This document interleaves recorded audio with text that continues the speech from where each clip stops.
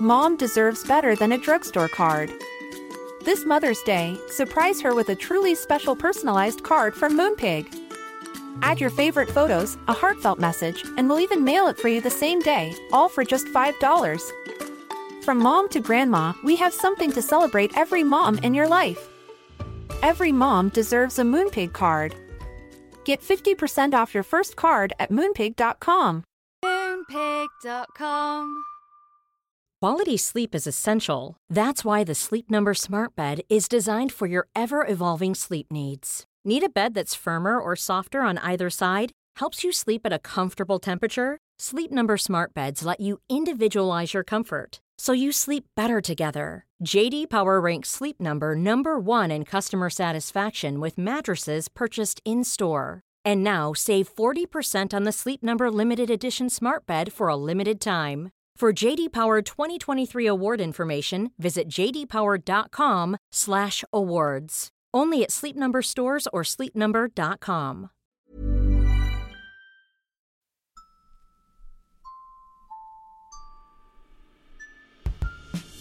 Is it normal to crave crushed ice chippings? Is it normal to get heartburn? Is it normal to have a dead leg? Is it normal to be dizzy? Is it normal to need so many naps? Is it normal to not want to have the baby?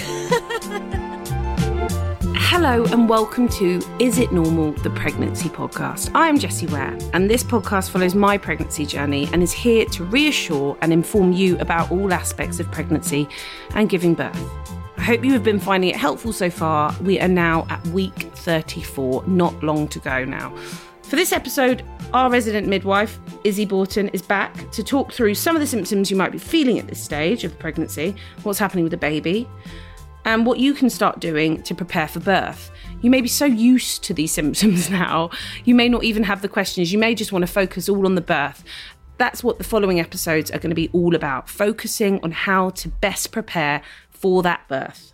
Izzy, thank you for joining us again. I hope you're all right. It's lovely weather outside, but maybe people are going to be listening to this in the deep, dark winter months. However, it's sunny, I'm sweaty, I'm feeling slightly more heavy at 34 weeks pregnant and definitely very swollen. But actually, quickly about me, I'm feeling okay. I'm starting to wonder whether I should really start taking this birth seriously and get a bag pack. Do I have to get a bag pack now, Izzy? Well, I mean, probably not just yet. You can maybe start thinking about it. I would say around 36 weeks, start getting your things kind of ready, just in case you need to go in for anything. Because you're planning a home birth, aren't you? But it's always good to have a bag ready just in case. I mean, yeah, the swelling is potentially because I'm 34 weeks pregnant and because it's hot outside. Is that quite normal to be happening in the summer months or any months when you're this pregnant? Yeah, so towards the end of pregnancy, it is quite common to get kind of swelling in your ankles. We call it edema, which is just the kind of fluid that ends up sitting in your extremities.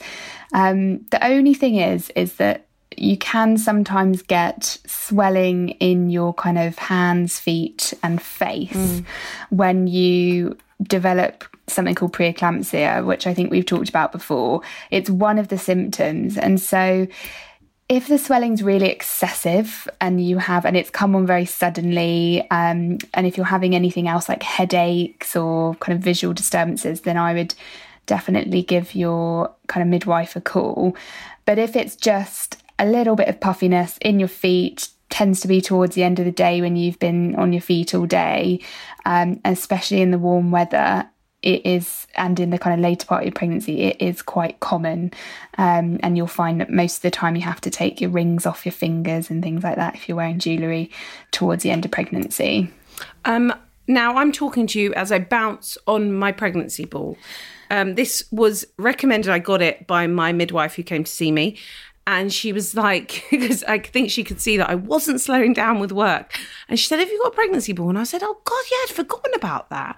So I wanted to know, is this the time where you need to start trying to sit upright to try and get the baby into an optimal position? Because something else that my midwife said, she said that my baby's head is down. Potentially the baby will stay there we're going to talk about breech babies in a bit, actually, but should I be allowed to lie down on my bed still and chill out and recline on the sofa when I'm watching TV at night? Or should I be more upright now and on the pregnancy ball, or just kind of sitting forward a little bit more at this stage at 34 weeks? So I would say there's no wrong time to start thinking about your baby's position. I would say from 34 weeks is a pretty good time to start kind of taking it into account in terms of like the position you're in, because essentially it's great that your baby's head down and is most likely to stay head down, because most babies do end up being head down. But it's not just about that. It's also, like you said, about optimal fetal positioning. What we're really aiming for is we know that when a baby is head down and their back is round towards the front of your tummy, it tends to be that when you go into labour, if they're in this position, it's kind of, we use the word optimal because it essentially, if they're in that position, it makes it a little bit easier for them to move through your pelvis in labour. And that's because they have to do a kind of sequence of turns. Unfortunately, our pelvis isn't the best designed for labour, or not that it's not well designed, it's very well designed, but we used to, move around on 4 legs and have no problems whatsoever giving birth. And now that we're on 2 legs, our babies have to do this kind of sequence of movements during labour, and tends to be that if their back is round towards the front, it's a bit easier for them to do that sequence of kind of rotations.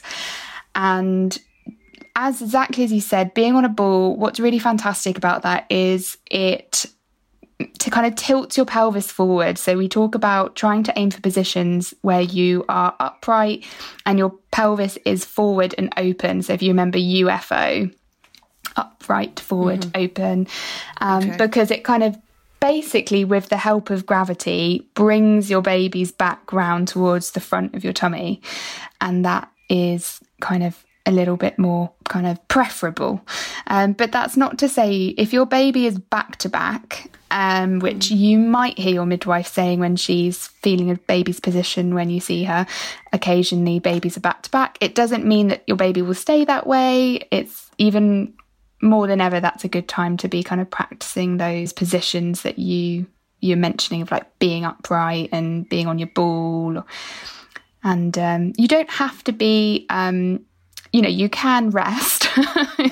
You don't have to be like constantly bouncing all day and night. But I would say if you're lying down, it's best to kind of lie on your side or not be too flat to rest. Okay, well, we've got a message from Abby via the Positive Birth Company. She gave a message saying, is it normal for my pubic bone to hurt sometimes at 34 weeks? Yeah, so the pubic bone can become a little bit sore. In pregnancy, you're releasing a hormone called relaxin, and it kind of softens all your ligaments and joints, creates a bit more space in your pelvis for your baby because everything's able to relax a bit. But at the front of where your pubic bone is, there's actually like a bit of cartilage that joins your pelvic bones there. And as everything kind of relaxes and almost like spreads a little bit, it almost creates like a bit of a tugging sensation on the front of that bit of cartilage there. And that can create a bit of pain, or if your baby's kind of sat in a certain way, it can put a bit more strain on your pelvis. So it is common. If it's becoming really sore and debilitating, then speak to your midwife. Some women find getting in the bath help. Some people find that they need to take paracetamol or something if it's really painful and it's hurting when you walk. And it can kind of get to the stage sometimes with pelvic girdle pain that it does become really debilitating. And in that case, women often need to see a physio. But if it's just a little bit sore, it's nothing to worry about too much. Now we have some voice notes. This one is from Mabel. I would love to know more about perineal massage. When you should start doing it. Is it an ancient sort of concept that people have been doing for thousands and thousands of years? Probably. I'd be interested to know, because all I've heard about it so far is sort of anecdotal evidence where people swear by it. But I'd love to know what professionals think, and when do you start, how do you do it? It's a bit of an unspoken one. I feel like I know that, Mabel, actually.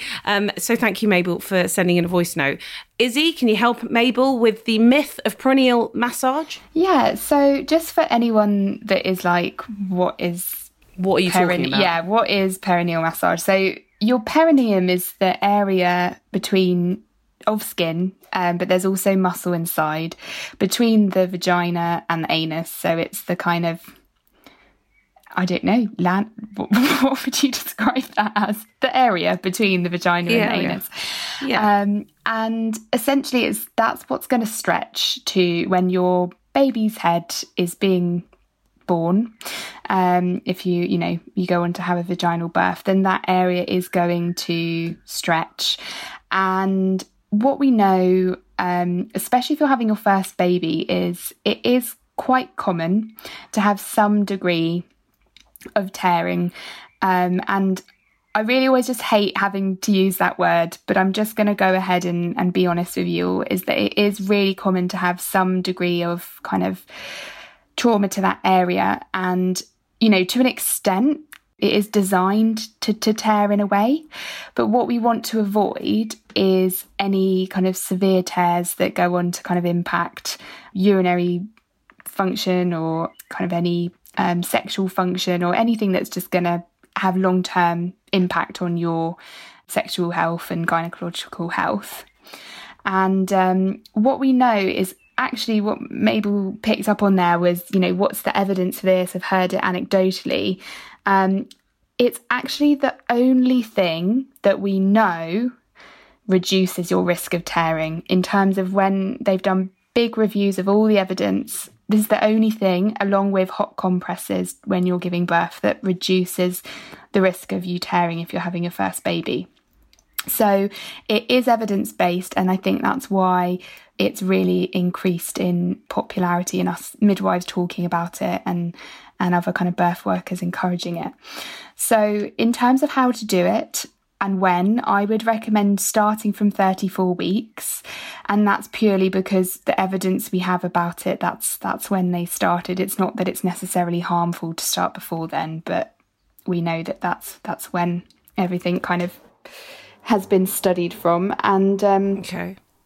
The best thing to do, I always kind of suggest that you do it when you've had a bath or a shower, because your tissues will be warm and relaxed, and it's good to use a lubricant, like a kind of natural oil that you're not going to have any reaction to, or just like a kind of water-based lubricant. And if you're doing it on yourself, it's usually, I would say, to use your thumb, or you can get your partner to do it for you if you're struggling to get around your bump, and they should probably use 1 or 2 fingers because they're facing you.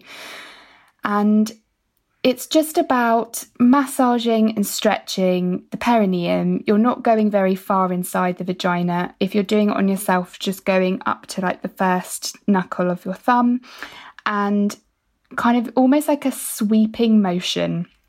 So from side to side, stretching down towards your back passage through your vagina, if that makes sense. So normally when I explain this to people, I do lots of like hand motions, and so it's actually quite hard to explain it via audio, but there's lots of helpful guides online and things, and not necessarily of real people doing them, but illustrations and things. So you're popping your thumb in and stretching down towards your back passage, and you will feel like a stretching sensation, and you almost will feel like that pressure in your back passage. And I always say to people, it's quite helpful in that way to know some of those sensations that you're going to feel when you're stretching and giving birth, because those are all new sensations to you if you're having your first baby. Or if you've had a baby before, but maybe you had, an epidural, so you didn't feel those sensations. Does that make sense? Yeah, it does. And I mean, one tip that I've got is that because the bump can get in the way, and maybe your partner doesn't fancy helping you out with perineal massage, I found that if you put your leg on the toilet, one leg on the loo, you can kind of get in there a bit easier because there's a bit more space. And so that was something that really helped me, that someone told me. Yeah. Also, you can I think you can go to most pharmacies and you probably would be able to get a perineal massage oil if you want. But like you say, you can just use olive oil if you wanted, or almond oil or something. Definitely. So, I think I kind of forgot it's 34 weeks. So, whoops. But that's great to know now. And also, I wanted to know, if you've had a baby before, Izzy, and you've stretched a bit before, do you still need to stretch this time round? So you're less likely to have a tear if you've had a baby before. That skin has stretched, those muscles have stretched. Sometimes if you've had tears with previous babies, or if you've had something called an episiotomy, where there's a cut to the area, to the vaginal wall, there might be some scar tissue there. And so I sometimes suggest still doing perineal massage, because although it's most proven to help with your first baby, I see it as something that's not going to do any harm if you're having, subsequent babies. So if it's something that you feel you want to do, then it's not harmful. With your second baby, you're less likely to tear anyway, so it's hard to say whether it's the perineal massage that's made it less likely, or if you weren't going to anyway, basically. Imagine the softest sheets you've ever felt. Now imagine them getting even softer over time. That's what you'll feel with Boll & Branch's organic cotton sheets. In a recent customer survey, 96% replied that Boll & Branch sheets get softer with every wash. Start getting your best night's sleep in these sheets that get softer and softer for years to come. Try their sheets with a 30-night guarantee. Plus, get 15% off your first order at bollandbranch.com. Code BUTTERY. Exclusions apply. See site for details. Hi, I'm Daniel, founder of Pretty Litter. Cats and cat owners deserve better than any old-fashioned litter. That's why I teamed up with scientists and veterinarians to create Pretty Litter. Its innovative crystal formula has superior odor control and weighs up to 80% less than clay litter. Pretty Litter even monitors health by changing colors to help detect early signs of potential illness. It's the world's smartest kitty litter. Go to prettylitter.com and use code ACAST for 20% off your first order and a free cat toy. Terms and conditions apply. See site for details. Quality sleep is essential. That's why the Sleep Number Smart Bed is designed for your ever-evolving sleep needs. Need a bed that's firmer or softer on either side? Helps you sleep at a comfortable temperature? Sleep Number Smart Beds let you individualize your comfort, so you sleep better together. J.D. Power ranks Sleep Number number 1 in customer satisfaction with mattresses purchased in-store. And now save 40% on the Sleep Number Limited Edition Smart Bed for a limited time. For J.D. Power 2023 award information, visit jdpower.com/awards. Only at Sleep Number stores or sleepnumber.com.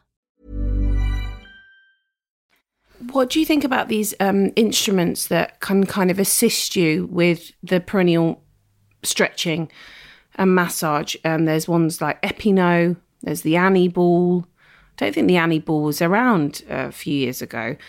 I knew about the Epino, and I guess it's called Epino because it's trying to say no to an episiotomy. I guess we could talk about episiotomies now because we've kind of touched on it. What is an episiotomy?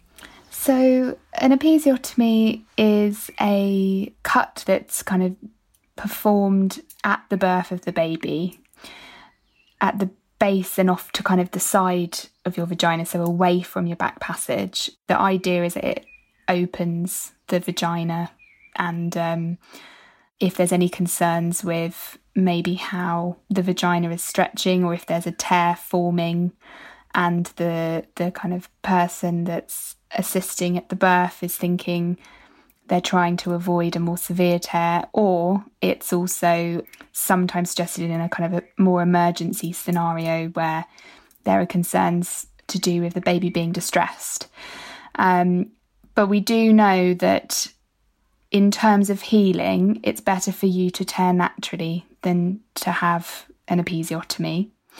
And it's sometimes also if you, when you give birth, if it's suggested that if it's been recommended for your baby to be delivered with an instrument, so with forceps, then they would strongly recommend having an episiotomy. but it can sometimes have a bit of an impact on your healing. It can be a bit more tricky to keep clean. You can be more likely to have an infection around where that cut's been performed, and sometimes can kind of have a bit of discomfort in the stages of healing because it's an artificial cut rather than a natural tear. So it's definitely something. It used to be done very routinely many moons ago in the 70s. I remember my mum saying like it was, everyone, it wasn't really an option, which is obviously not ideal. But I would say it's not something that we do without, as routine. It would only be suggested if there was kind of a reason to either prevent a more severe tear or to kind of try and speed up the delivery of the baby if there were concerns, like kind of sudden concerns at the birth. Okay. So I've got some more voice notes from people that are around the 33-week stage, and this one is from Rachel. Hi, I'm now 35 weeks pregnant, and when I got to 28 weeks, it was found I had very high blood pressure and was diagnosed with pregnancy-induced hypertension. I was wondering, when I get to 37 weeks, will it be likely that I'll need to be induced, and how will this affect my birth plan? Thank you, Rachel. Izzy, how will that affect her birth plan? Yeah, so I think obviously it will very much depend on how her blood pressure is being managed by her obstetric team, and every decision that's made regarding that should be one that she's really involved with and understands. And I can't really predict when, because we know that in the last few weeks of pregnancy, sometimes blood pressure becomes slightly less well managed, even if someone's on medication and things. So it will very much depend on what's happening there. In terms of her birth plan, I think that, I know we're going to cover birth planning next time we chat. And I think that it's really about thinking about making as if it's likely that you're going to be induced, and that might not be just for blood pressure, that might be for all manner of things. If it's been recommended to you that the safest option is to have an induction earlier than your due date, then there's still lots of things that you can do to prepare and plan for your birth. So who you're going to have with you, being really well informed about your pain relief options and knowing as much information as possible about the induction process that's kind of part of your hospital's guidelines. It's quite useful at the moment as well to ask about visiting times and things for when you're being induced, because it can sometimes take a few days, because there's have been lots of restrictions. It might be that you want to kind of prepare and plan and know about who can be with you and when they can be with you when you're having your induction. So I think it's a difficult one to say kind of specifics. I think with an induction, it can feel quite overwhelming, that suddenly something's kind of being recommended that wasn't what you had initially planned. And I think there's still lots of ways that you can make that a really positive experience and work with the team that's looking after you to make sure that your kind of preferences and choices are being listened to and upheld in the planning of the birth of your baby. We're actually going to talk a little bit more about induction on week 38 with Jess McMicking, so we will talk in more detail about that then. But thank you, Izzy. Lastly, I've got a message from a lady called Sarah who has been experiencing carpal tunnel syndrome. Here we go. Hi, I'm Sarah and I am 34 weeks pregnant, and I've just started experiencing what I've found out is to be carpal tunnel syndrome, where I've got really painful pins and needles in my wrist, both my wrists actually. So painful that even like in the middle of the night especially, I'll wake up from the pain and I'll have to shake it out. I need to keep my arm high up. I'll need to get out of bed. It's agony. I just wondered if this was a normal symptom, basically, and when it might go away. Thanks, Sarah. Izzy, I've heard about carpal tunnel syndrome. Is it a common thing to happen at this stage of pregnancy? And for people that don't know what it is, can you explain a little bit more? It is quite common. So basically the carpal tunnel is like a passage into your wrist. And when you're pregnant and you have a bit of fluid retention. It can kind of build in your wrist joints and press on nerves that go into your hand. And then it can create this kind of numbness, tingling, sometimes can be quite painful. And, you know, like Sarah said, it's really bothering her. She's having to get up in the night. So again, it's one of those things that it's quite common. It's just not very pleasant. It does tend to resolve, so it can sometimes take a little bit of time. It's not kind of one of those symptoms that's immediate. As soon as baby's born, it goes. For some women, it does last a little while, and you might need some treatment. So sometimes people need wrist splints and things to help ease symptoms. And I think if it's starting out, you're starting to feel those sensations in your hand, try to just keep your hands moving, doing different like hand exercise, just basically keeping the flow of blood and things moving through your hands. It might be that you're feeling it more at night, if because obviously at night you're at rest and you're not moving, and maybe that's why the fluid is kind of building up then. But it is quite a common one, tends to resolve, and if it's not, then it's a good idea to try and get a referral to a specialist that can help. Now let's move on to the baby. How big is the baby? What's happening with the baby? Anything exciting developing with the baby? Well, the baby is at a stage where their organs have all developed and mostly matured, except the lungs, which still have some development to go. And at this stage, the baby's laying down more fat, which is stored under the skin and helps to keep them warm when they're born. Because they're going to have to regulate their own temperature for the first time when they're born, and the fat will help them to do this. From here onwards, it's mostly about your baby putting on weight and growing bigger. And you'll continue to feel them moving in their regular pattern all the way up to the birth. But as the baby gets bigger, you might find that those movements feel a bit more like rolls and nudges rather than really big kicks and kind of punches. But the movements won't slow down at all. So do make sure that you're aware of that, and, you know, don't listen to, you know, there's some myths out there that babies start moving less towards the end of pregnancy, and it's absolutely not true.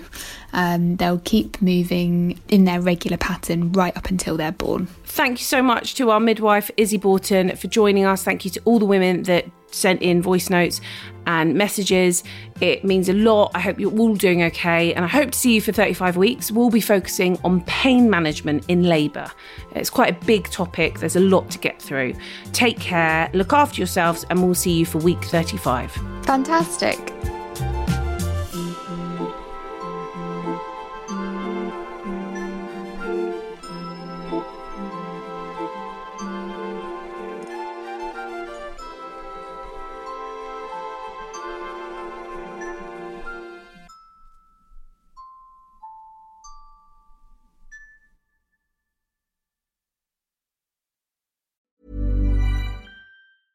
A lot can happen in 3 years, like a chatbot may be your new best friend. But what won't change? Needing health insurance. United Healthcare Tri-Term Medical Plans, underwritten by Golden Rule Insurance Company, offer flexible, budget-friendly coverage that lasts nearly 3 years in some states. Learn more at UH1.com. Mom deserves better than a drugstore card. This Mother's Day, surprise her with a truly special personalized card from Moonpig. Add your favorite photos, a heartfelt message, and we'll even mail it for you the same day, all for just $5. From mom to grandma, we have something to celebrate every mom in your life. Every mom deserves a Moonpig card. Get 50% off your first card at Moonpig.com. Moonpig.com